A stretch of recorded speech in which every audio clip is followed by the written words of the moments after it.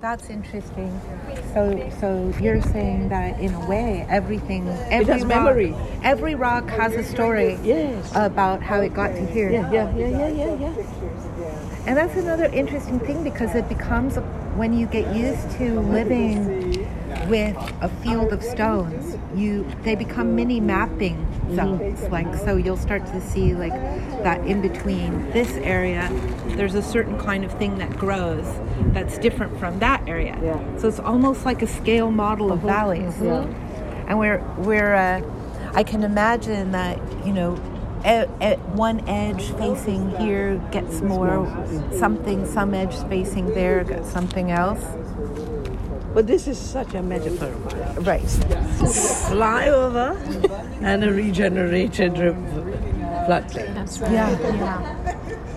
And also, And that's India, they're drowning everything under that now. I think it's development. yeah. That's right.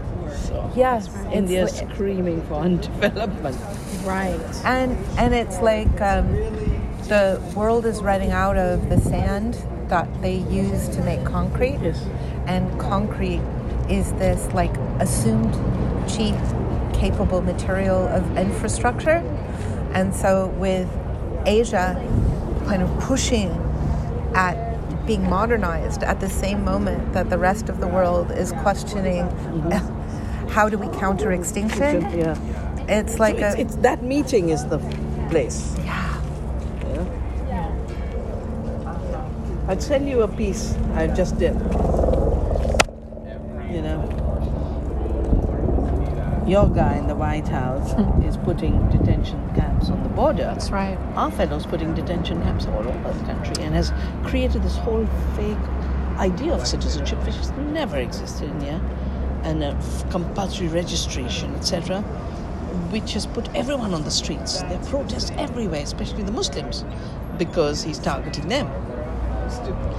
So I wrote a piece inspired by our national anthem called it Growing Gardens of Diversity, Weaving Garlands of Love. Because our national anthem has how people came from around the world and wove garlands of love in India. And this guy saying, we'll decide who's legitimate and who's illegitimate, So I'll send that to you. Okay. Yeah. And did you deliver that talk in India? No, it's not a talk. Okay. It's my reflections on our time. Yeah. Okay. And the violence of the state.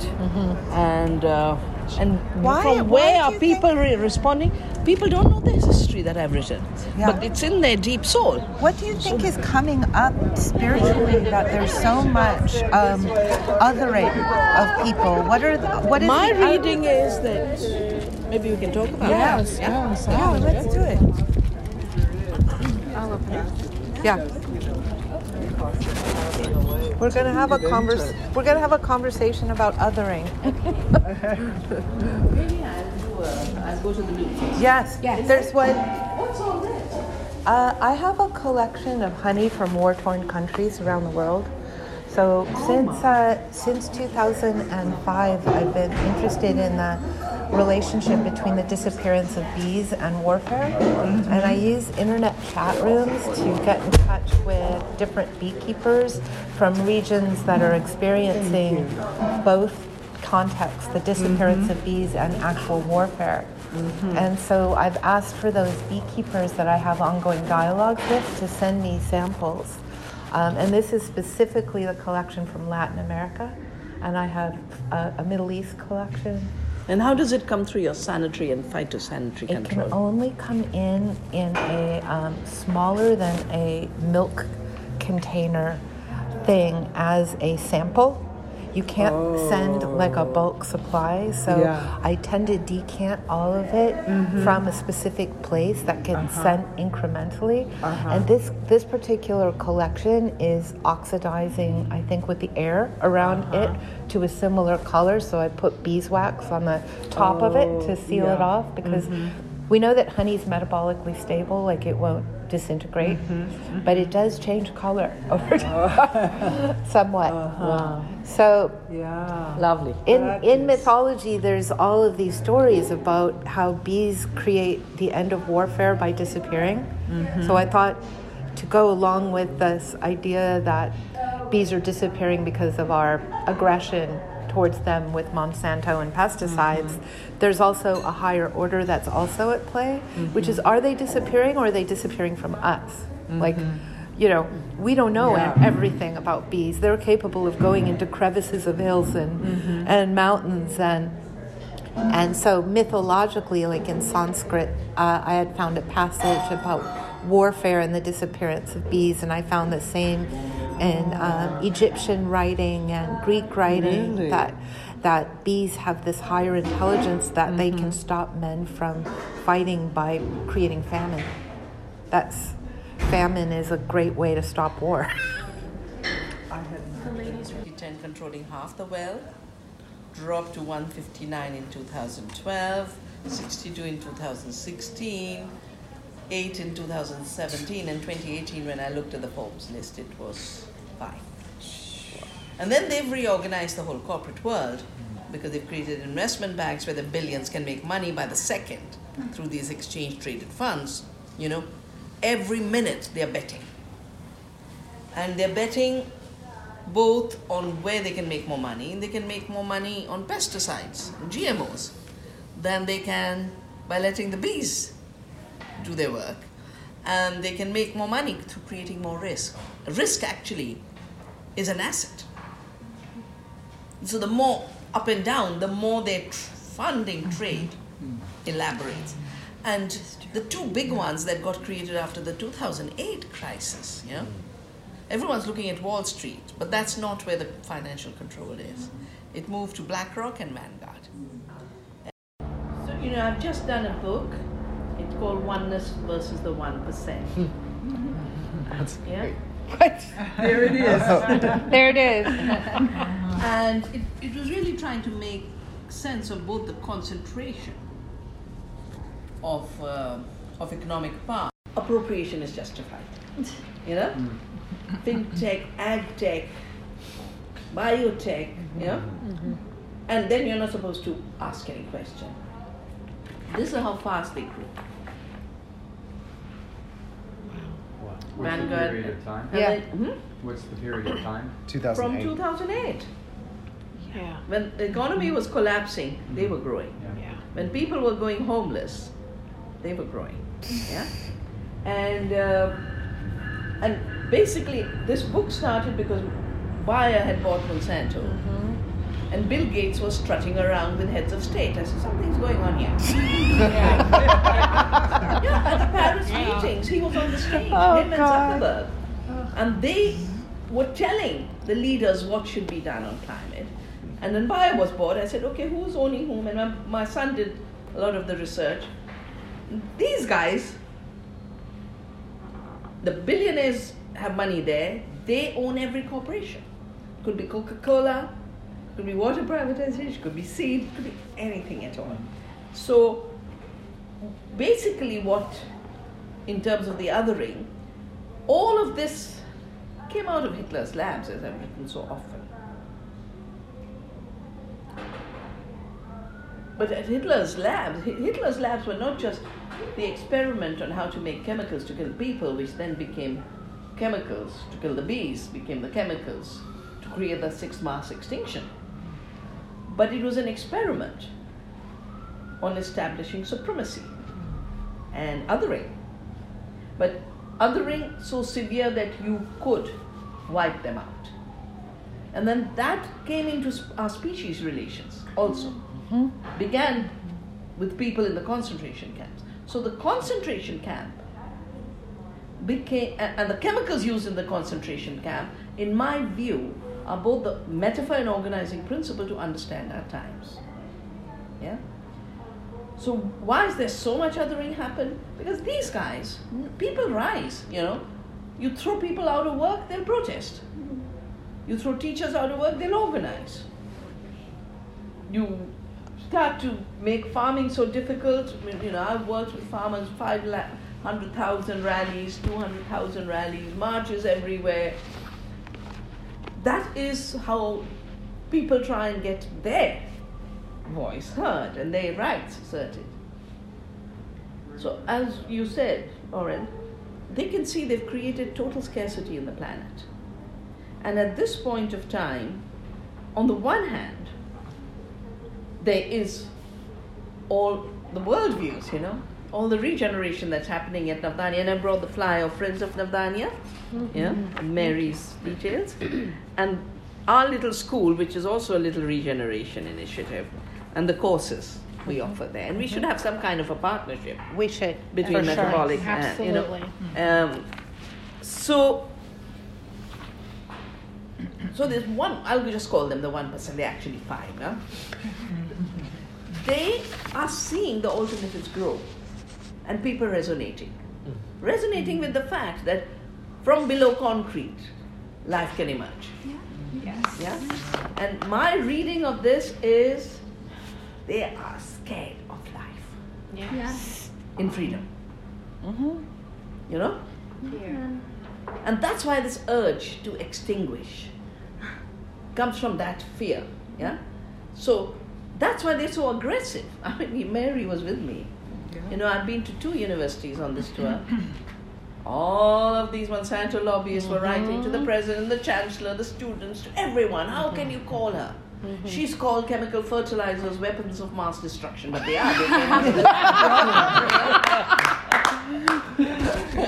Trying so hard to disinvite me, but they are panicking.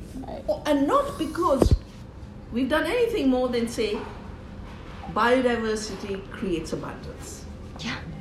The soil can live if you get the chemicals and fertilizers and pesticides off. Yes. The killing. So one is the fear of life and fear of cultures that nourish life. Yeah? But there's also the urge to do the next step. Yeah? So if chemicals were the first step in agriculture, and then the GMOs were the next step, and now this convergence of the fintech, the finance. I show you this. We just get this. Because they're coming to India in a very big, India's the lab. So if you are the lab for regeneration, India as a country is the lab for the next step of colonization. And this is their dream. Yeah. They're working on artificial intelligence and robotics is the way farming will be done. We don't need farmers. And when I see in this country, I see the farms, they're not farms anymore because you're not letting the earth do her work. Right. And then you're having to need people to work in such bad circumstances that you have to exploit them. The whole story we've received on this tip is exploitation of farm workers.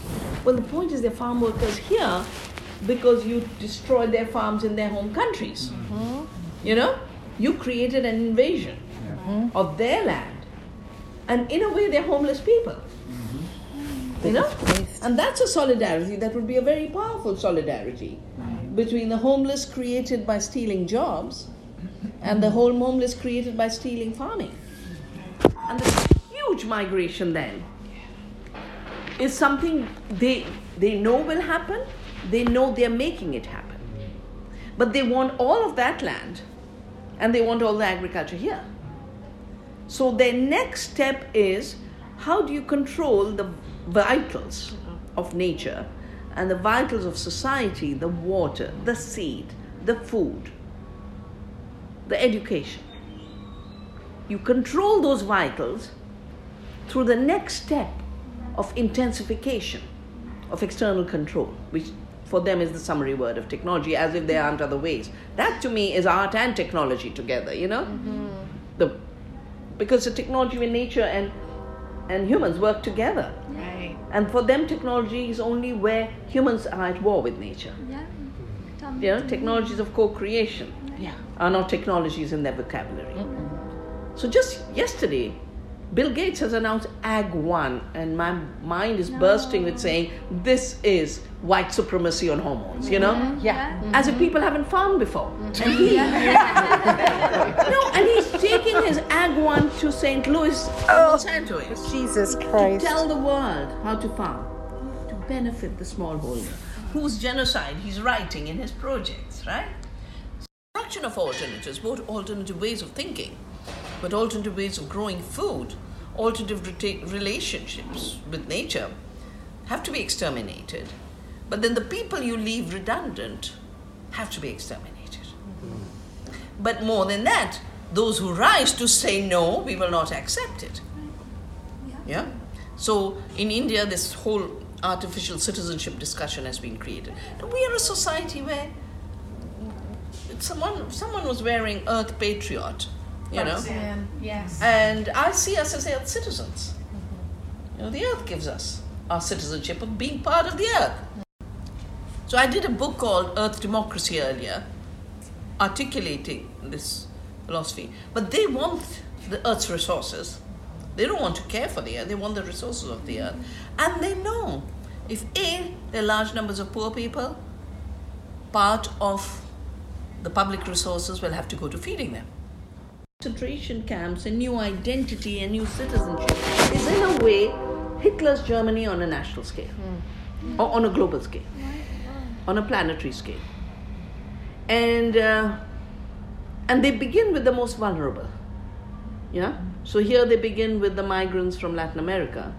In India, they begin with the Muslims who did not leave the land that was left after partition divided Pakistan as a Muslim state. But there were Muslims who said, we are of this land, we are not going to be divided. And they were amazing women, young women. Yesterday we were watching a video with 3 generations. And there's an older woman, her daughter, and her daughter's daughter, and saying we've come together to know that even if our generation doesn't win this fight, all generations have to win this fight. That the land is for all, the earth is for all. So that then is the context. It's basically the context of working with nature, living with nature, being part of nature, and knowing that's where abundance comes from. And the idea of scarcity, which creates othering, because anyone else that you choose not to be part of your system is another. And then there, initially concentration camps and then extermination, in my view, is what they're seeking. And that's our work, to prevent this from getting too entrenched before there are too many people. I mean, I read in your, I think 3 people have died in these ICE detention things. But in the Assam thing, I think 30 people have died. Yes. They're building detention centers in India. And I am absolutely convinced, each of the crazies looks different. Yeah. So we have a habit of thinking, oh, they're mad unto themselves. No. They are puppets picked with the same narrative. The narrative is tweaked slightly. So the Muslims become the first target in India. But the tribals are already an invisible target. The small farmer is already someone you want to get off the land because you want to get there. They're trying to change land laws because they want these giant farms where the drones and the surveillance, will do the work. And more spraying of pesticides, and the way they say we will be ecologically sustainable is we will first introduce pesticides where there's no pesticides. And then we will reduce it by 1% through this precision agriculture and digital farming. That's the narrative of the next step. Yeah, it's amazing. So I think we are in an amazing moment of huge power, of love and creativity and solidarity, and the possibility of the 6th mass extinction could include the human species very fast. Yeah. That humans could be exterminated at a faster rate by these designs than many other species. Because it's so willed by a group of people who are partners. Oh, there is one other element to this, and my last chapter is on this. So they see protests rise, and they know these protests, look at it, it was 1 million people marching in Chile. It's about 1 million in Lebanon. Those are the numbers coming out in the streets, and they're young people. They know the system isn't working for them. It's not bringing them anything. The privileged ones are doing strikes on Friday, but the others are just out on the streets. And so the other strategy is divide and rule. which was tried by the British in India. That's how they created the division between Muslims and Hindus. That's how they created a Pakistan in India. But the divide and rule is being very systematically organized, so that the 1%, instead of sharing the planet with all beings and with all human beings, the 1% wants all of it, including areas of life that was never their control. Like, see, the reason I started Navdanya and started to save seeds is 87 meeting, they said, we now have to own life, we have to own the seed. So no farmer has their own seed, so they have to buy seed from us. I said, that's dictatorship. We'll save seeds. Water, we've had to fight so many cases of water privatization.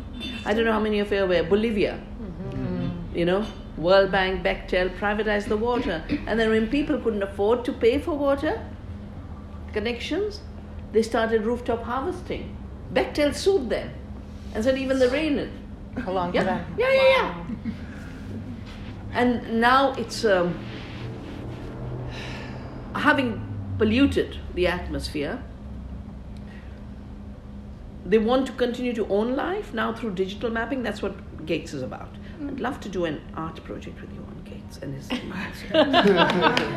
But so they want to map the world digitally and own it through digital mapping. So earlier they used to steal it through genetic engineering. Now they don't want to have to go through the border. They have factories where they're computers and they're being fed with the genetic material, and they're doing the map and they're taking a patent. They're just doing the genomic map and taking out. They have no idea what the seed is. They have no idea what it does in its habitat. They have no idea of the living seed, but they have the map. And the map has always been the way of conquest, no? Always the way of conquest. So the next step is one, own life through digital, which is where the digital agriculture comes in. But the other is own the functions of life for recycling carbon. So BlackRock is big in carbon trading. And one of our big works now is, we've built up, I'll just share with you, I love the tables there. Which one is this? This one.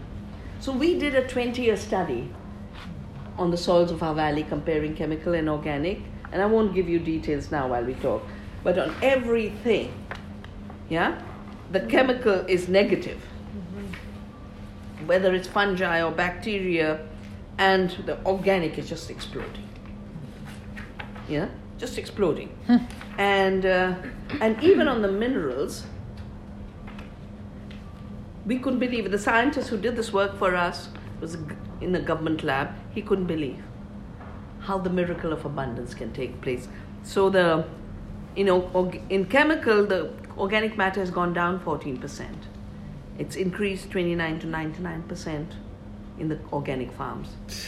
And nitrogen, where they're applying lots and lots of urea, throwing the pellets. And I've seen advertisements when this was introduced. They said, why are you working with cow dung? It's dirty. Here is beautiful white pellet. It's because granular is like white sugar. It's clean. Oh, goodness. It's gone down 22%. It's gone up on our farms 100%. Wow. And then all the minerals. But the data on the fungi and bacteria, he said, I had no idea. He's an expert on all this. But he's never worked in the comparison. Yeah. So the fungi has increased 6 to 36-fold. Wow. And the beneficial bacteria 1.6 to 6.2-fold. The variation is because there were different crops on different lands and different farmers do different things. So they now want to own these functions. And there's something called reduced deforestation or something. You might have come across it because Latin America, they're big. Yes. That we'll own the forest for the carbon absorption it does. But therefore we have to displace the indigenous people from this forest. Right. Yeah. And the people are saying, no, you can't own the forest. On the soil, BlackRock is wanting to do trade in carbon. And they're saying, let the prices fall. Because farmers shouldn't worry about what price they get for their cauliflower or their lettuce. They should think of how much by joining us they can bet on the price of carbon in Wall Street. You know? So they want to trade in everything. So their vision is really,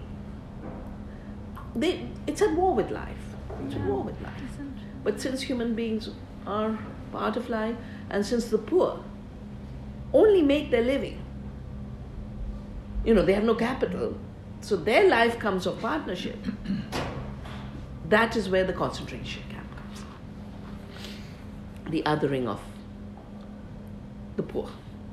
But the poor will be the biggest number, but they'll attack them the last, because if they were to do this, 1%, 99% becomes too visible to too many people. And there is another element in this, that 20 years of neoliberalism created huge insecurities. I mean, in these 25 years, America lost all its manufacturing jobs. It's lost its small farmers, because now, it's only the giant farms, not owned by a giant landlord, but by the banks and the investment company. Farmers don't own the land. I think it's about 3% is in the hands of actual people. Wow. The rest is in the hand of the financial system, who lease the land back to the farmer who farmed that land and got into debt and couldn't pay the mortgage. And from what I remember, about 50% of the cost of farming is now paid for land lease. Wow. Yeah. So the outsourcing and destruction of work has created insecurity. Then all you need to do, you get a Trump, and the Trumps come along. In the meantime, you had tech mining your data. I think this is a big area of work, Lauren, where you must come in, So Facebook takes the communications, mines the data from your communications, which you do innocently because you're talking to friends. They mine the data and sell a bit of it to advertisers. So, when I've talked about this, people say, oh my God, that's why I have this thing. I talked about this one day before, and suddenly the advertisements of this colored t-shirt started popping up on my computer all the time. But the second they did is they mined it and sold it to these new artificial intelligence companies like Cambridge Analytica, who then identified othering and hate in the messages and targeted 4 groups for the last election. This is the 2016 election, right? 2016. Hate of women, hate of blacks, hate of Muslims, and hate of migrants. And basically what you did was you took the insecurities of the person from an automobile factory who'd been thrown out and is sitting at home and receiving these messages. Or the small farmer who lost their land, receiving these messages. They're ripe to find someone who took their work away, or someone to hate. And so I say that the greed machinery has to have a companion of the political machinery of hate, and it finances it. That's why the Koch brothers were such big financiers, So the millionaires are financing our elections. The millionaires are financing the divide and rule thinking, the public relation. There must be huge advertising. We're such a small group sitting here. But then there must be 5,000 people thinking, oh, how do we divide? Right. How do we create the other? What will work in this society? Right. What are the messages we create? So we just have to be more creative in the work we do.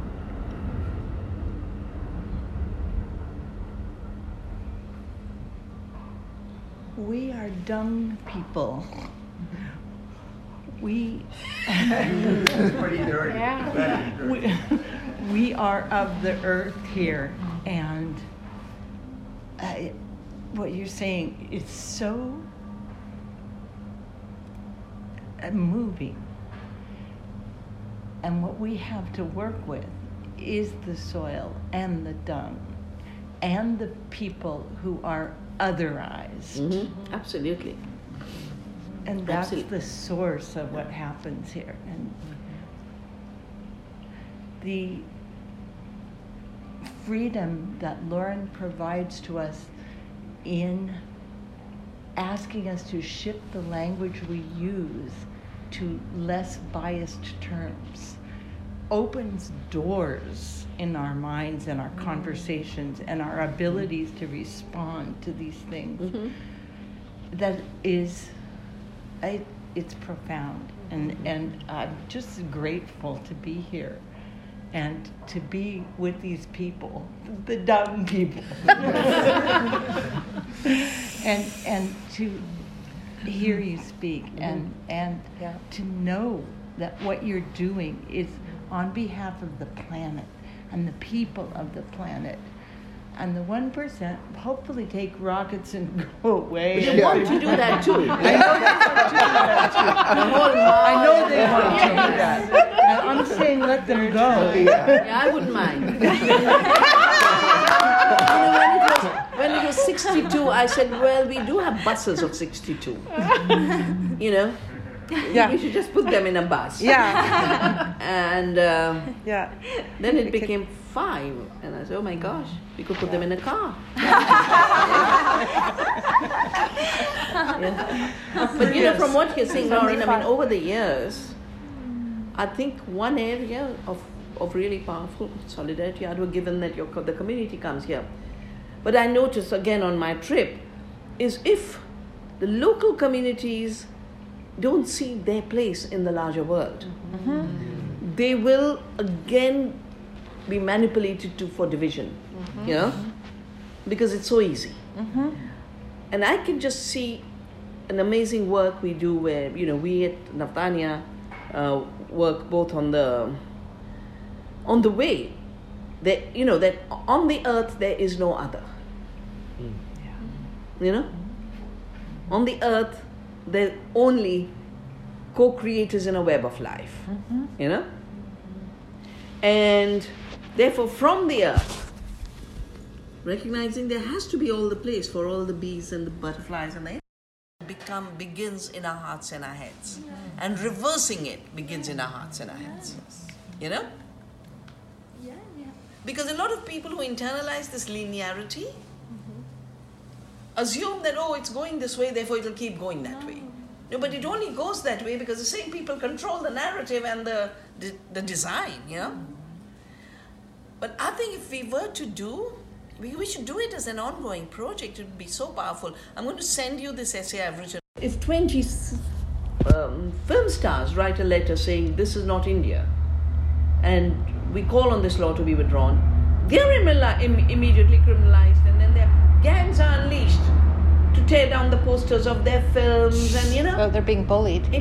I mean, one of the leaders has said yesterday, anyone who's questioning this law of othering is a traitor, because that's the other part of nationalism, yeah? If you're not with me, you're a traitor. If you're not one of my blind followers, you're a traitor. And he said, find the traitors and shoot them. Wow. Yeah, that's the discourse. Yeah. And the point is, there are enough unemployed youth who are being paid to gang together, and before you know it, someone will take a gun. Yeah. And even all the shootings of this country are part of that insecurity of, you know, it's by people who've lost it, you know, they don't know, except that they could buy a gun and go to a school and just shoot people. So I think it would be very powerful, you know, that there is no other on the earth, and do biodiversity, bees, pollinators, etc. We can do a scientific thing and your artwork, and the other side, all the colors of the human being. And how they happen to have come to this land. You know, you're wearing Black Lives Matter. Well, the blacks came to this land for the cotton plantations. They had no reason to be here if there wasn't a cotton empire. You know, why did the indigenous people disappear from this land? The same empire needed their extermination. So can you imagine, like you've done for the soil, if we were to do an installation of that kind with also contributions from other countries, you know? And in that essay you'll see how at the same time when the British were writing laws to divide India in 1906, where they took Bengal. See, Bengal was the richest part of India. Yeah? Our soils were so rich because we could have 4 seasons of cultivation. Yeah? We grew the indigo, etc. So they made that a plantation. And then there were protests. So they wanted to divide again on the basis of religion. So they just chopped up Bengal into Muslim Bengal and Hindu Bengal and forced people to move. Reason so much of the problem still exists is because of all the trauma of that time. Yeah? And then when the partition happened, what was the Bengal, Muslim Bengal went to Pakistan. And then they had a war in 71 to liberate themselves. So then it became Bangladesh. Yeah? At that same time, the same empire which brought the blacks here, appropriated the land from the indigenous people, in South Africa was creating the divisions on race. Exactly the same time. Because they're sitting in London and they have maps. And so here's a colony, here's a colony, here's a colony, how do we control? It would be interesting to see what they were doing for this country in 1905, 1906. With that. And then Gandhi rose against the race laws, which are the same as laws of today. To make, at that time they were othering the Indians, who were the prosperous ones. And then they brought apartheid in 48. But if you look at it, all these conferences of past exploitations, actually the victims of the past exploitation are the worst victims of today's externalization and othering. And the history then told as a history of we are one humanity on one planet would be a very, very powerful, also for the communities you work with, for them to know, this is how my ancestors came here, and this is how it's connected to South Africa. And if we could fight apartheid then, we can fight the new apartheids. Yeah? So much to do. It's overwhelming, it really is. In just outside the door here where the train tracks are, we discovered that underneath the train tracks, and the train tracks are the main artery line of trade throughout the continent of the United States. So the train outside connects to the port of Long Beach. So all of the goods and services from Asia that are going all across the country are traveling on the train right outside here. But underneath the train track are the payload pipes of ExxonMobil. So I didn't even know that, when we build the pit to receive water from the LA River, we are going to be putting another pipe into basically the new earth. The new ground here is landfill from other places surrounding a network of pipes which carry resources from faraway places to other faraway places past a forgotten location. Like we're talking inside a cheaply built storage warehouse at the edge of the industrial city. It's a throwaway location. But historically, they built it on top of the floodplain of the Gabrielino Indians on what would have been the heart center to gather food and medicine. So if you just look at the microcosm, if you look at the microcosm of what we're sitting on, and even I, who've been working on this for 14, 15 years, if I can't see it or touch it, it's such an abstraction for me. But the reason I'm mentioning it is that the oil that's right under those tracks is part of the direct exploitation of the Amazon. Yeah. It's not something that you read about on Facebook. It's outside here, right? So, when you talk, I think to myself, why do we agree to kill each other when if you use that same impulse towards taking action, why don't you just disarm the oil pipes? Yes. What would it take to harness that rage towards a more productive future and to use the same strategies of, you can't pinpoint, even though it's only 5, you can't attack them because their apparatus is so diversified. And it reaches our lives in that very diversified way. Where's the resistance culture which enables the dismantling strategy? Because there are people, we met people driving around trucks in the river. We said to them, you know, hey, what are you doing? Their job is to drive up and, they're paid by Exxon to drive up and down the 51 miles of the river where the payload pipe is going, because the unhoused community has figured out that if they damage the pipe and call in, they get a reward for telling Exxon that there's a injury. So they are incentivizing the unhoused community to create damage so that people will come and look around. Well, now that you know, it's like, okay, like part of me is going, okay, well, how do you create the dismantling operation then?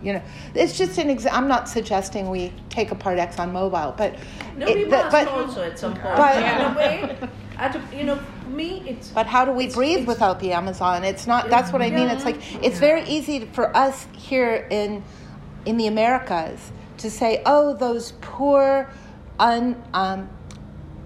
people in the Amazon who have never been in communication, those poor people, until we realize, well, hold up. The death of that forest is the death of our medicine. It's the death of our oxygen.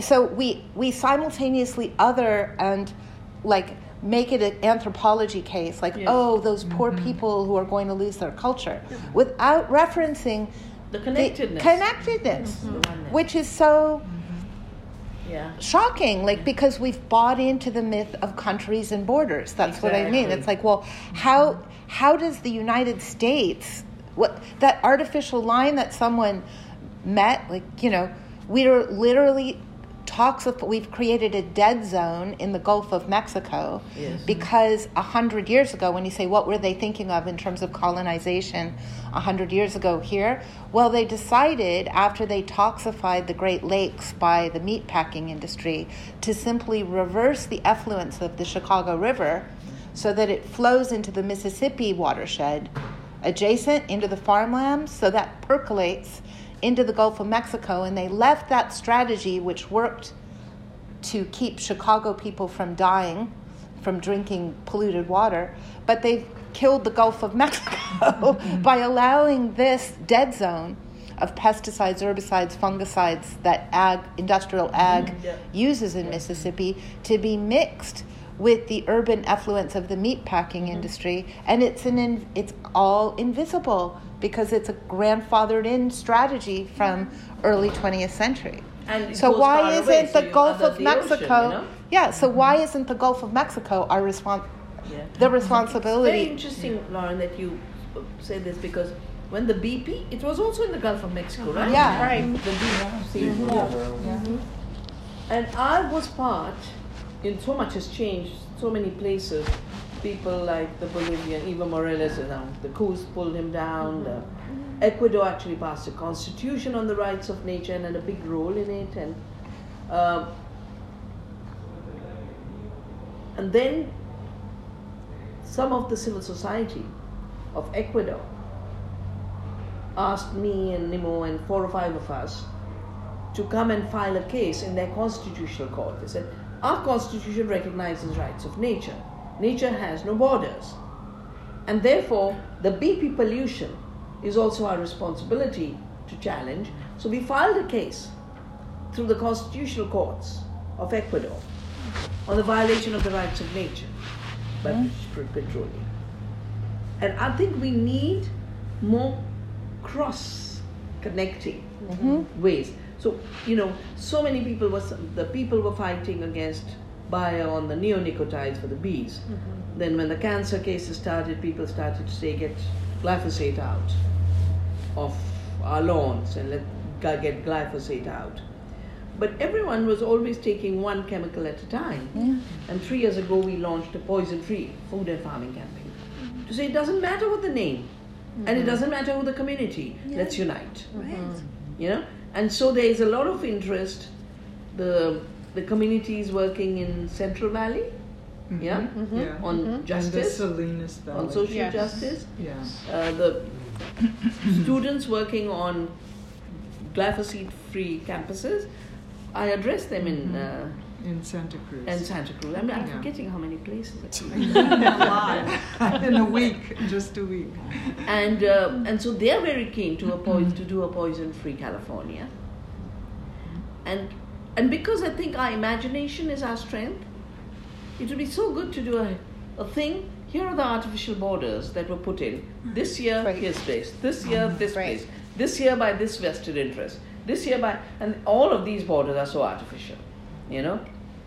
And then, what would the world look like if we remove these artificial borders and made them far more eco-regions? You know, Yeah.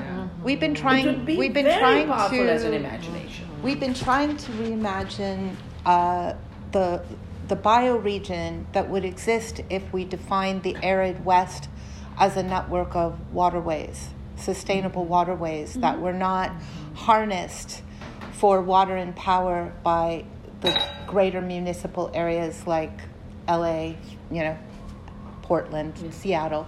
Like, what would it look like? You know, so we've started to reimagine that. We've formed a new country, which I've spoken about at different art events. I called that country Rose, because I said, who doesn't want to be part of a country called Rose? Yeah. You know, and it is based on mapping that was done during the Civil War by John Wellesley Powell, who was a one-armed Civil War general who was commissioned by the U.S. government with their colonization strategies to stretch the West from Chicago to the Pacific. So he made a map of the arid West around watersheds. He's the one who talked about controlling the rivers, didn't he? Yeah, he did. He began by thinking about mapping where you could settle without controlling the rivers, but then it was usurped by FDR's strategies. You know, once the railways were built to get silver and gold, that was the real motivation to get to the West. Was that after the Civil War, when slavery was no longer an exploitable economic driver for cotton, it really tanked the power of the South, and silver mining was coming up at the same time as the next great thing that could keep, you know, this new project of the United States aggressively growing. So the railways to the West were about bringing silver from the Eastern Sierra to the East. And then they needed farms to support the miners and all the rest of it. So the mining of the West was the great reason why the whole of the continent, the buffaloes were wiped out, the Native American epistemicide, not just that they were wiped out, but they killed their knowledge base with the extinction of the buffalo. And the entire oak diet, the acorn diet. Yeah. You know? So, you know, these questions of like, how do we reboot when the knowledge base, you know, the epistemology of Native thinking was another conscious desire to destroy it. Yeah. But I mean, that's where the recognizing ourselves as evolutionary beings also means recognizing that, yes, that particular knowledge was wiped out, but new knowledge has come. I mean, look at the new knowledge you are creating a possibility for, you know, and that those various streams of knowledge, you know, can be like a garden of epistemology. You know? I like that idea. I like that. Okay. I would like. The thing with gardens is, Yeah. you can always add the next plant as long as it's not an invasive. Right. Yeah. And they cohabit and they work so beautifully. Yeah. Yeah? So my book, Soil Not Oil, tries to connect the climate debate with the soil issue. And water wars, I have a lot to try and understand this privatization thrust. So much of it is learning from what happened here, because that's where privatization began, and your mule track. No, I think, communities, we shouldn't call them countries. Yeah. Yes. We should call them communities around water protection and conservation, communities around biodiversity and pollinator protection, Yes. communities around The comments. regenerative farms, communities around living economies. Yes. That's something I do a lot of. Yeah. And that's where in the discussion on the Green New Deal, the deeper elements are missing. They're thinking, okay, let's move people to build solar panels. Well, after a point, the solar panels will be built, and then what? They're not an ongoing living system. No. Whereas in a garden or on a farm, you have to be constantly Yes. there. Right. Yes. It's regenerative work. Yes. Yes. Which is very much needed. Which is very Yes. much needed. For yourself and for the And land. it's the way to bring justice, Yeah. because then the regenerative work doesn't become the bottom of the work to be exploited, but the work that is needed to be done by all. So we get rid of that hierarchy. Right. Next time I come, we do a garden.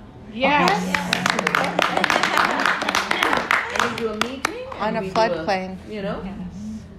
And I think we've got to, at least that's what I've tried to do in India, and that's what I've tried to, when we did a journey, like you did your mule thing, we did a pilgrimage along the Ganges when they tried to privatize the Ganges. Yeah. And I said, okay, let's just connect all the communities. Yeah. And we weren't sure before we did the journey who's doing what. But by the end of it, we knew there were people fighting against displacement by dams. They're religious people fighting against the destruction of their vocations on the Ganges. Because we cremate and we bring the ashes. And these people have histories of 80 generations, 90 generations. They can tell you who your ancestors were. Wow. Yeah, and it's all in this other epistemology, the farmers who are going to lose their water for the city. And in the city, we joined the slums and the rich communities to say to the rich communities, would you like more water at the cost of your brothers and sisters who are poor? And so we created water democracy. And we had Muslims marching with us because we knew that over time they're going to turn the Ganges in being sacred for the Hindus and therefore the Muslims are, and because they do this all the time. They've done it with the cow. They've killed people on the cow. And the latest they're wanting to do is, what was I reading out to you, Mary, this morning? One is they're importing GMO feed from people governed their livestock. They had fairs. They could take their animals too. All that is illegal. The communities here, the disposal, drugs are a big problem. Guess who made heroin? Bayer. They call the aspirin makers, and they called it heroin because it made people feel like a hero. Oh. Yeah. So this is available on the website of Navdanya International, which is our, the Europe-based group. You can just download it. Okay. What was that? We need animal feed from America. GMO Oh, animal God. feed. And it's not been allowed. We fought it, And the next step they want is, but we don't really need bullocks because we're going to be a world of big tractors. And so we must import technologies from America on female-only offspring. So we only have dairy cows in big factory farms. I mean, that's... They're killing off the... So they're taking the cow and putting her into a detention center. In the land of the sacred cow, in the name of protecting the sacred cow. Oh no. It's unbelievable. So I really feel these joinings, Yeah. will help the energy. Yeah. Absolutely. It's And so people important. will be able to imagine much more than they can within their limited context. Yeah? Yes. One, both looking back for history, how did we all come to be here, and looking forward into a world How do we get out of this? Yeah, and what are the communities we belong to? But defined by nature and defined by the earth, Right. and not by greed and divisive power. Right. Yeah. That experiment alone of rewriting the world. Now, if I'd be happy to come here and do a bit of it, but then you can continue and over time as the young people work on the poison free, they can join. The water movements can come into it. But then we give the message. I mean, the advantage of my being like a pollinator Yes. Yes. is, I have the capacity to just spread Yes. very fast. That's And I've huge. just worked on the movement for Poison Free Europe. They have a campaign to save the bees and the farmers. They said before they make it look like protecting the bee is destroying the farmer, we're going to do it as one campaign. That agribusiness destroys both. So they're going to do a referendum and they're going to take this to Parliament, to the Commission. So they're going to have the bans. But I think just rewriting the future, avoiding the future in the detention camp and the genocide that will be necessary, but creating the future, avoiding the 6 mass extinction. Flipping the metaphor of the fear-based economy. Right, Yes. exactly. That metaphor needs to be flipped. Because there are too many Fear of our is a friends, very powerful. even this eco-fascism is being fed by fear. Because a lot of our friends are accepting more violence against the earth in the name of protecting one element. So I have a dear friend in England, and he is known as a big ecologist. He just wrote a piece saying the problem is people on the land, and the problem is food. So we must now accept to eat fake food made through genetically engineered microbes in giant vats and giant factories to provide solutions to climate. Wow. Because he doesn't know how the world works. He has And no he's an idea ecologist. how grass can come up Right. in that ground. He Right. has no idea. Yeah. He doesn't know food Where did either, he go to school? Yeah. Doctrine of abundance. Yeah. Yeah. And abundance from life. From life. It can only come Yeah. Right. from living systems. Yes. Yeah, that's And also like reconnecting our inherited way of being here, at least here, is take, no give. So And all is a everything, collective economy. Yeah. I'm sure this to you. somehow we need a new feedback loop for Mother Nature. Yeah. She needs to get something out of each interaction. So this is what we are doing at home, huh? So this is how I describe the poison makers, the poison cartel. Poison cartel. Yeah. The hat is an IG Farben hat. Yes. And because I'm sure among this guy wants to collect rents from knowledge, by reducing it to data and then selling the data back after data mining. Just today there's a news item. India is letting him control the data mining in India from farmers. So, because, then he'll sell that as like Microsoft patented everything. So it is epistemic decolonization, no? Yes. But from what we say is this is a very unstable system. It can collapse at any time. So that giving back to nature, this is our philosophy and our work. Yes. Circular. Circular. But then Gandhi had talked about, I don't see the world as a pyramid where the top crushes the bottom that supports it, but ever expanding, never ascending oceanic circles. That where every person is a circle unto themselves. And these circles spread and embrace more and more. And this idea of ever expanding and never ascending is the alternative to that pyramid.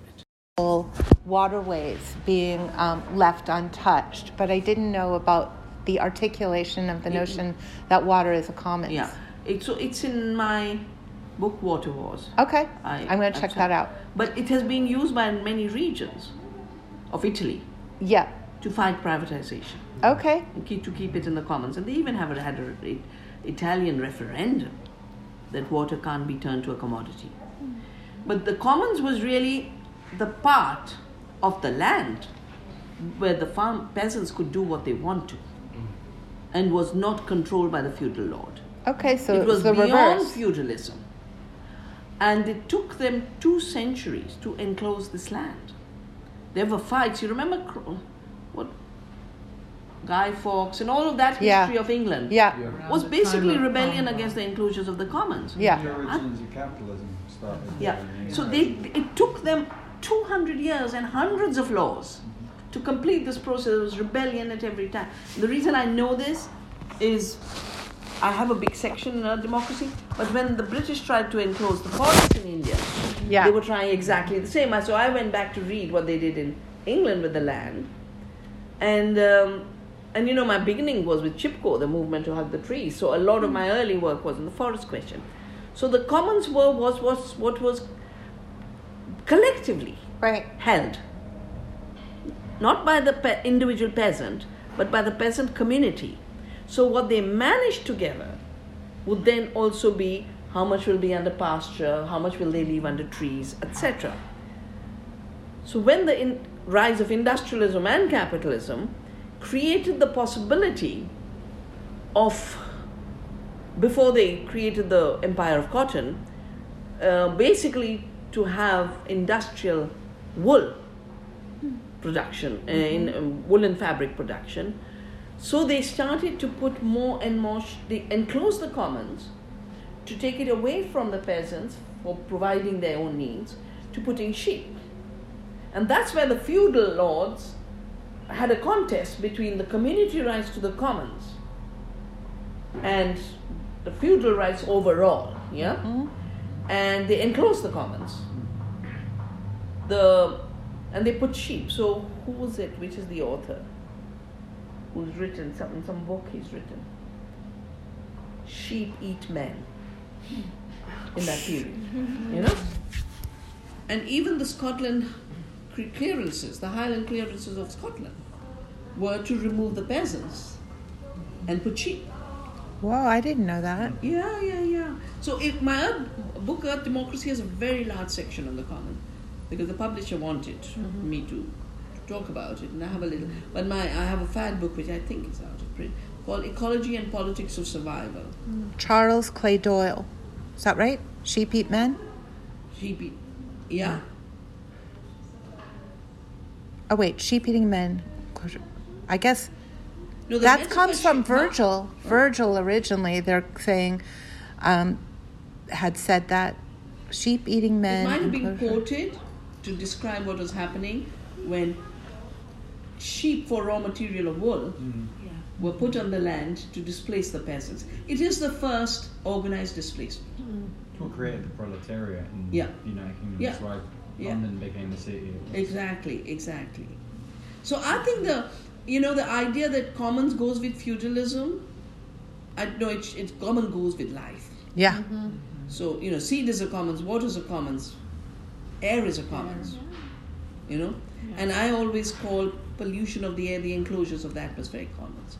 I've described climate change as a double enclosure. You first take what was common and pour your pollutants into it without permission. And then you take the impacts. And then you say, now let's trade in emissions. It doesn't work, it's failed, but now they want, the trade in atmospheric emissions failed, so people have done enough work on the soil that this has worked, so let's now start trading in soil carbon. So if you're an organic farmer, we won't give you dignity, we won't give you respect for your being a nourisher of life. We will come and measure and police you on how much carbon you have in your soil, and we'll trade it with a polluter. Wow. So he can maintain his polluting. Wow. Green capitalism. Yeah. Exactly. It's and the financialization of nature. A growth model of grossness. That's why it's called gross national product.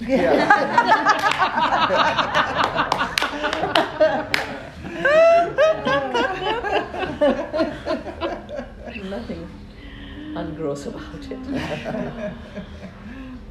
I'm doing a dictionary of Yes. economic terms. Good. Very good. That'd be really helpful For because us, like things yeah. like commons, you know, when you get a water right and you say, well, what is that supposed to mean? You know what I mean? Because, well, what it means in this specific context, and you're sitting under the framed agreement of my water right. Oh, it's so complex. Yeah, it is. It's super complex. Is that all of the water that everybody gets through pipes in Los Angeles has been colonized by one distributor. That's called a department, like Los Angeles Department of Water and Power. So I'm the first individual in LA to be legally sanctioned to distribute water. How did you do that? How did I do that? Well, I applied for a private water right. You apply in the state of California. So, and that was their recommendation because basically I requested the ability to lift water up that was going out to sea, cleanse it, and give it for free to the park. And they didn't think I could get through the 70 permits that were required to drill 2 small holes into a concrete jacket to move the water. And then I did. And so they called me and they said, well, congratulations, but you do know that if you lift the water that's going out to sea and cleanse it, you're going to have to pay for it to give it away. So they said that it would still belong to them, even though they've thrown it away. They have to be the rent collectors. Right? And I said, well, okay, that's not going to work out because this is supposed to be a replicatable model. So it's only going to be replicable in my situation, not in anybody else's. So there's got to be another way. And they sort of said, well, just apply for a water right. So I said, well, how do I do that? And they said, we'll send you a link. So they sent me a link to the California State Water Boards, which currently gives away water rights in the state of California, mostly to industrial ag. So a lot of the date farmers and a lot of the pot farmers, they are getting their water through private water rights, but there aren't any in the city. So I applied, just like everybody else, to the California State Water Boards, and I got lucky because the person who was retiring from being the chair of the California State Water Boards is a water activist named Fran Spivey Weber, who was the person who had started the Mono Lake Committee. She comes from a nonprofit background, and she had known about the work that I've been doing in this area, and she just thought it would be a good idea to explore the possibility that I was suggesting. Basically, in this blighted part of the world, if you could sustain an urban forest, why wouldn't you? What's the negative? With a wastewater product. So she managed to leverage her last action into a private water right.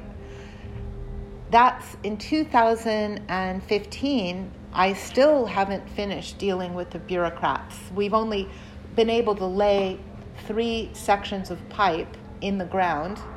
And then at the end of that, when I met the floodplain, said to them that I wouldn't continue the project until I reapplied because they wanted to put a petroleum product.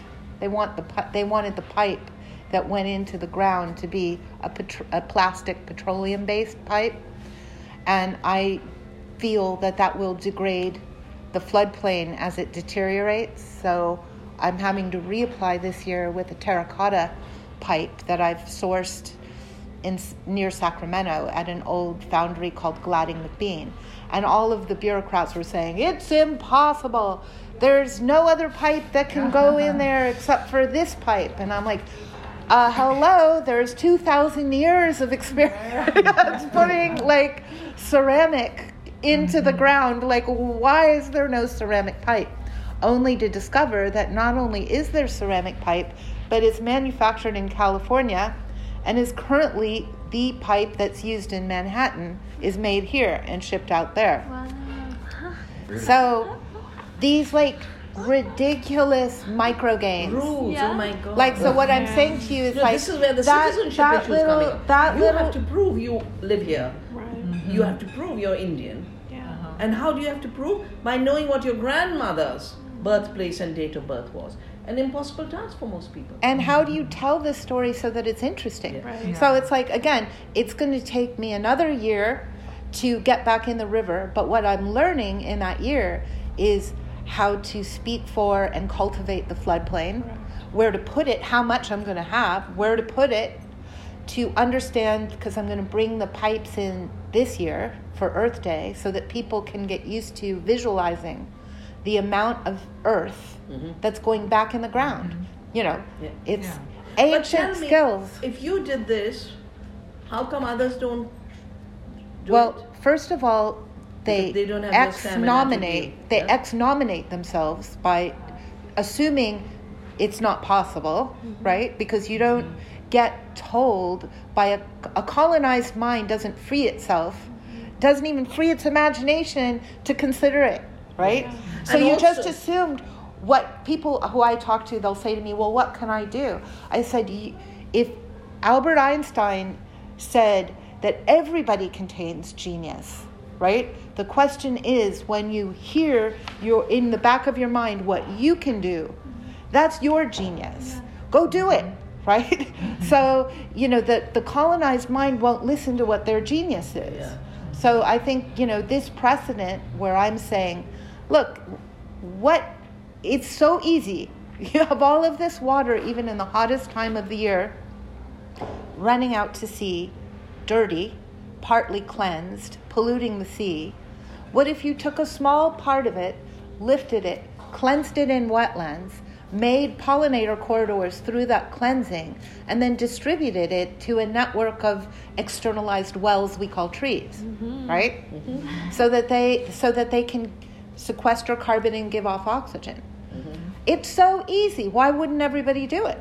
Well, just getting that done is to show people it's not so hard. So, you know, people will want to make it look more complicated than it is to celebrate the monumental endurance feat performance, this endurance-based performance. Like, talk about 100 Mules being an endurance-based performance. Like, we're talking about now 7 years of permitting, and to constantly go to these bureaucrats and say, no, I will not put petroleum pipes in the ground, even after 6 years of permitting, because I know that it will degrade and retoxify the floodplain. And what I'm seeing is that she's pure and untouched and ready to give life again. So after all this, you're asking me to just get the job done? Won't do it. And then when they see that I'm actually not bullshitting, that I will not do it, then all of a sudden they start redesigning. Okay, well, yeah, maybe we can do it. So now we have to go through another cycle of permits. But, you know, how do you tell that story? And ultimately, all of that will be underground. It's an underground monument. So maybe that year is the time where you stack the pipes on the site and you teach people what you're doing and why, so that at least the story, that's back to the epistemicide. You reboot the story, the narrative of the place becoming, with a small group of people that will make it part of their narrative in their own way, in their own language, at their own time and pace. But it's a very different approach to making things, both on an engineering side. Like, those engineers aren't going to think the same after dealing with me, because they haven't met people who are like saying, you know, it actually does matter what you put into the ground. Like, these has long-term consequences, right? And I know that, and so do you if you really ask yourself.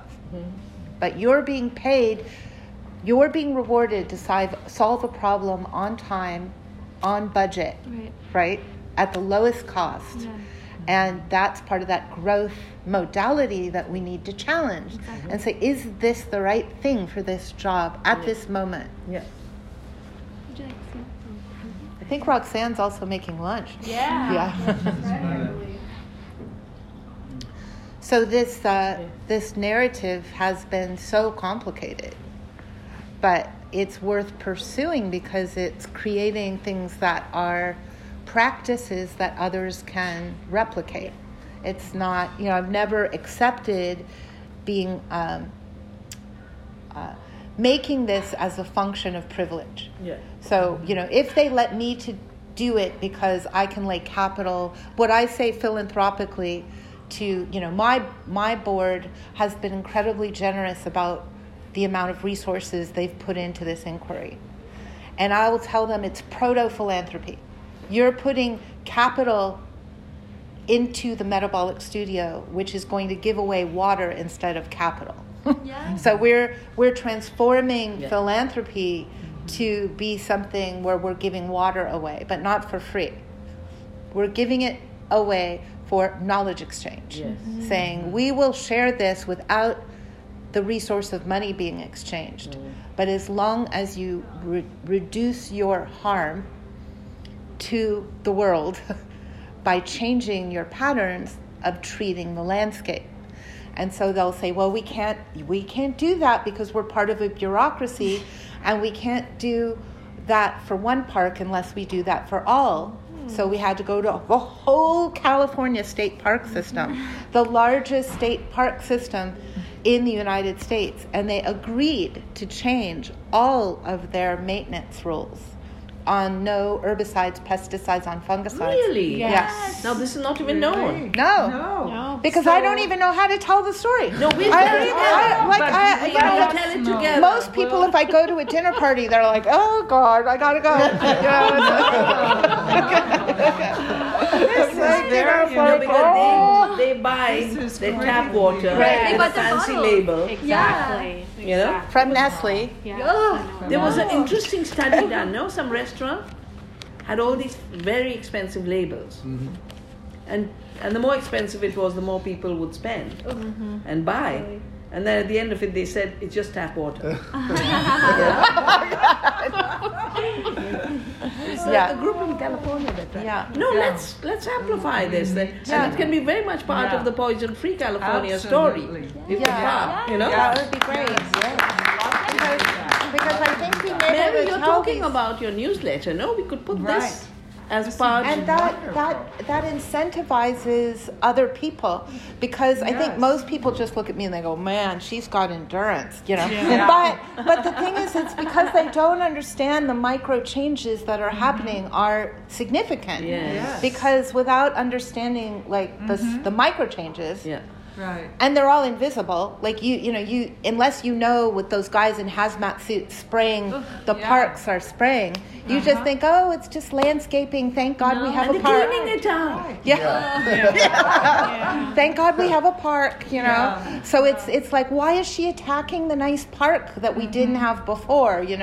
So it's like the complexity of the story requires like a way to tell it, because people's attention span is very short. So if it's a long story and a complex story that doesn't have any visual, because again, I can't control what they do with their landscape yet. I am trying to negotiate the post-apocalyptic scenario, which is that in the case that it's needed, we want to grow food and medicine on this land. Because right now it's illegal for anybody to grow food or medicine on public park. You might say, why? Because people... It's part of the apartheid. Yes.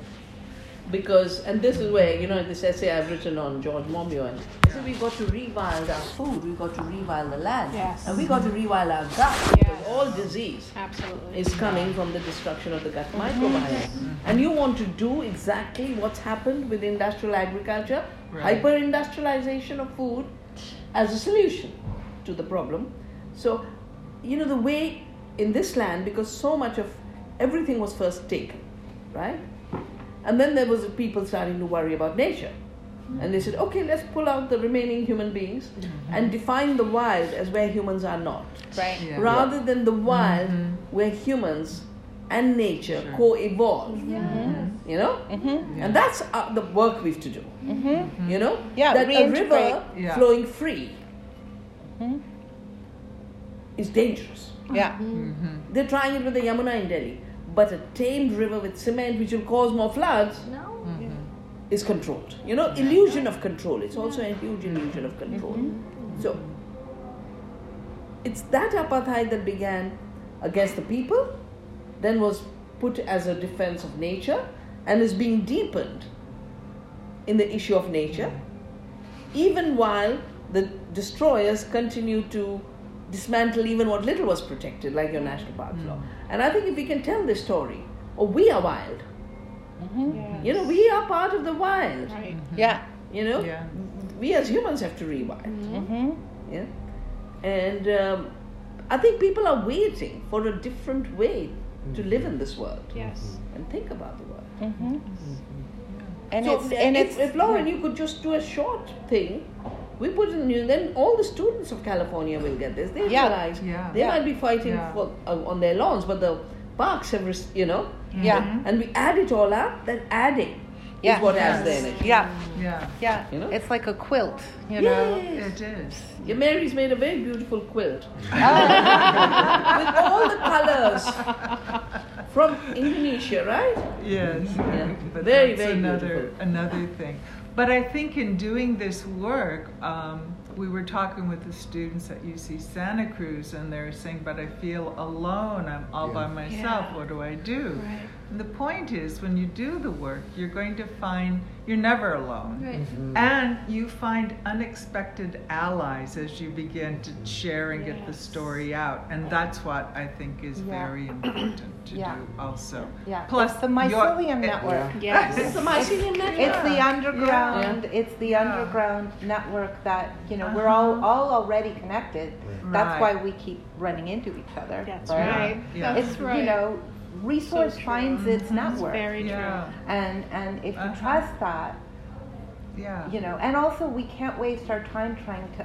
I can't waste my time, and I think many of us can't, trying to educate people who are not open. Right. Like it That's has right. to be. We have to build the network Mhm. with people who are looking for the knowledge, Yes. and then build through attraction rather than Mhm. promotion, Mhm. because promotion's connected to the last ideology that's failing. Yeah. So advertising, promotion, all of it, you're just kind of Yeah. Yeah. like don't want it. Yeah. So Yeah. that's why it's not just that the story doesn't get out, because I think that when I'm getting better at telling the story to students in university settings and talks, and then using that to form videos, but I mean, like, to build on actual practice and to allow people's individual wild to go wild, to not own the franchise, to not be the style, to not be the styler, to be the resource, to co-resource, Right. so that everybody becomes their own Mm-hmm. attractor Yes. to the Yeah. what we're trying to do here. Because there's, this whole issue of being the promoter Yeah. is what has killed the potential of so many NGOs Yeah. Yeah. to be agents of change. Because they get so busy defending turf, Yeah. and competing. Yeah. And I watch them, and they For their fight like brand. cats and dogs. Yeah. Yeah. It's scarcity. Yeah. Scarcity.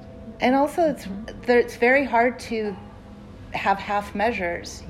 Like in the art world, when I participate, and like at the Venice Biennale last year, which was all talk about environment, it wasn't really authentic. It was another product. Everybody wanted to be the curator who represents like art for the environment, so that the same collectors who were last year buying something that had nothing to do with the environment are buying artists that are working on the environment. Makes them feel But- better about the art they collect. Yeah, but it isn't like you realize, whoa, half measures it's worse. Like Because there it can't lets you fool yourself and others. into effective Yeah. behavior. Yeah. And it's painful because you're like, oh my God, I'm going to have to self-marginalize.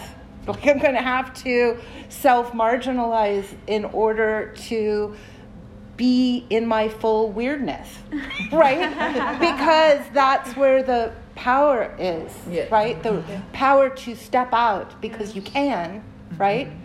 you can sustain that, Yeah. is a power position that is not based on privilege. It's based on anti-fear strategy. Like, I will not be afraid that I will be forgotten. Yes. Yeah. But people need to see people like that, you know, to go, oh, like, okay, like that's actually possible. Didn't think about that. And there's a whole group of those people who come here on Thursday nights to, you know, do like crickets. You know, it's like, you know, like everybody's doing their little cricket sounds on their own, you know, but it turns into an orchestra, you know, and that's what we're trying to catalyze here.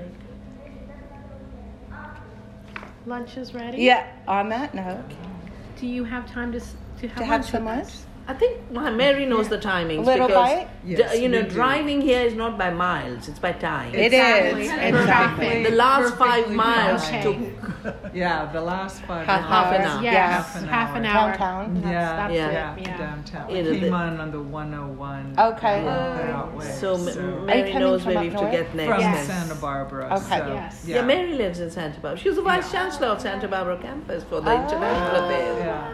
I retired, but then she picked me up. Good. Well, we've been friends since Chapter '85. 2. Yeah, it's very long. Mary was in Mount Holyoke, and I came to do the 150 years of the- Mount Holyoke. right, And the and in the celebration. archives, I was reading something about the big debates that took place.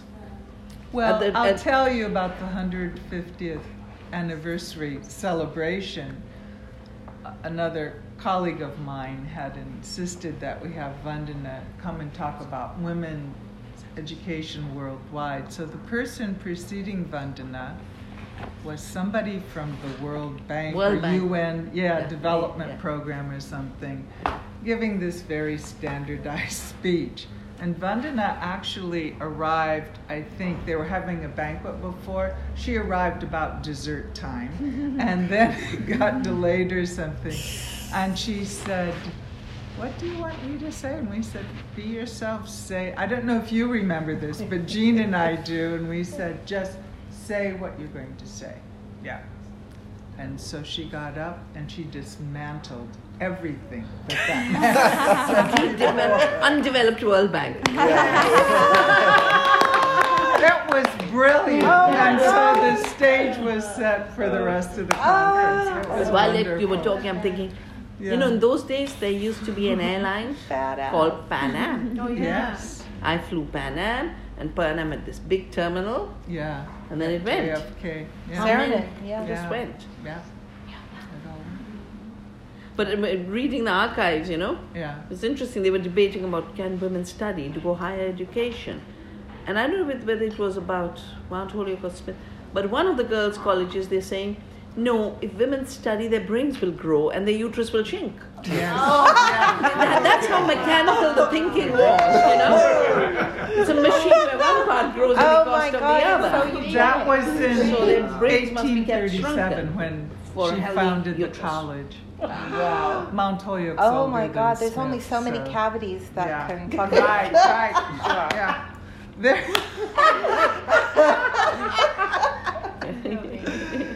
Eugenics. Yeah. Yeah. Yeah. Yeah. On that note, let's go fill our stomach. Thank you so much. Thank you. It's such a pleasure to be here with you, Loretta. No, I think there's so much that will grow. Yeah. Yeah. This is really So one of the exciting. things we could think of is how we could work on a scholarship somehow, you know? Yeah. To have maybe one or two of your community members, Yeah. maybe one of your team, come for this 1 month course we do. Yeah. On the A to Z of biodiversity agroecology. Definitely. You know? Because that's, you know, the studio is the farm, Yeah. and we have all of those seeds with 2,000 Yeah. crops we grow. Yeah. And they learn everything about the living seed. The Yeah. way I do it is the living seed, the living soil, the living plants and food, Yeah. and living economies. Yeah. So Let's do that. Let's look I at would that. love to do that, especially with some of the people here that are othered. yeah, Like, so don't I'll have send access a to- deeper write-up on this, Yeah. Okay. and Let's do it. we'll also send a soft copy to you of the calendar. Yeah. Perfect. And after this course, we're going to do I do an annual Earth Festival, Yeah. and we pick a radical theme Yeah. that kind of addresses the issues. Yeah. So right now we've got this fascist government Yeah. who's made Ram the big warrior king, but he was married to a woman called Sita, and the greeting in India used to be Sita Ram. They made it Shri Ram with a shout. They've torn down a mosque to build a temple. It's big issue, big killings, the killings over this. And the lovely thing about Sita was she was born of the earth. Okay. She was found in a furrow, in a field. And then of course she got married to Raman, but they were exiled. And so the rest of her life she spent in a forest. And so we're going to talk of Sita, of the earth. And our festival will be wild foods. Because that's what she ate. And our dinner will be wild food. And then we have 3 days of celebration on the farm, back on the farm, on Diverse Women for Diversity.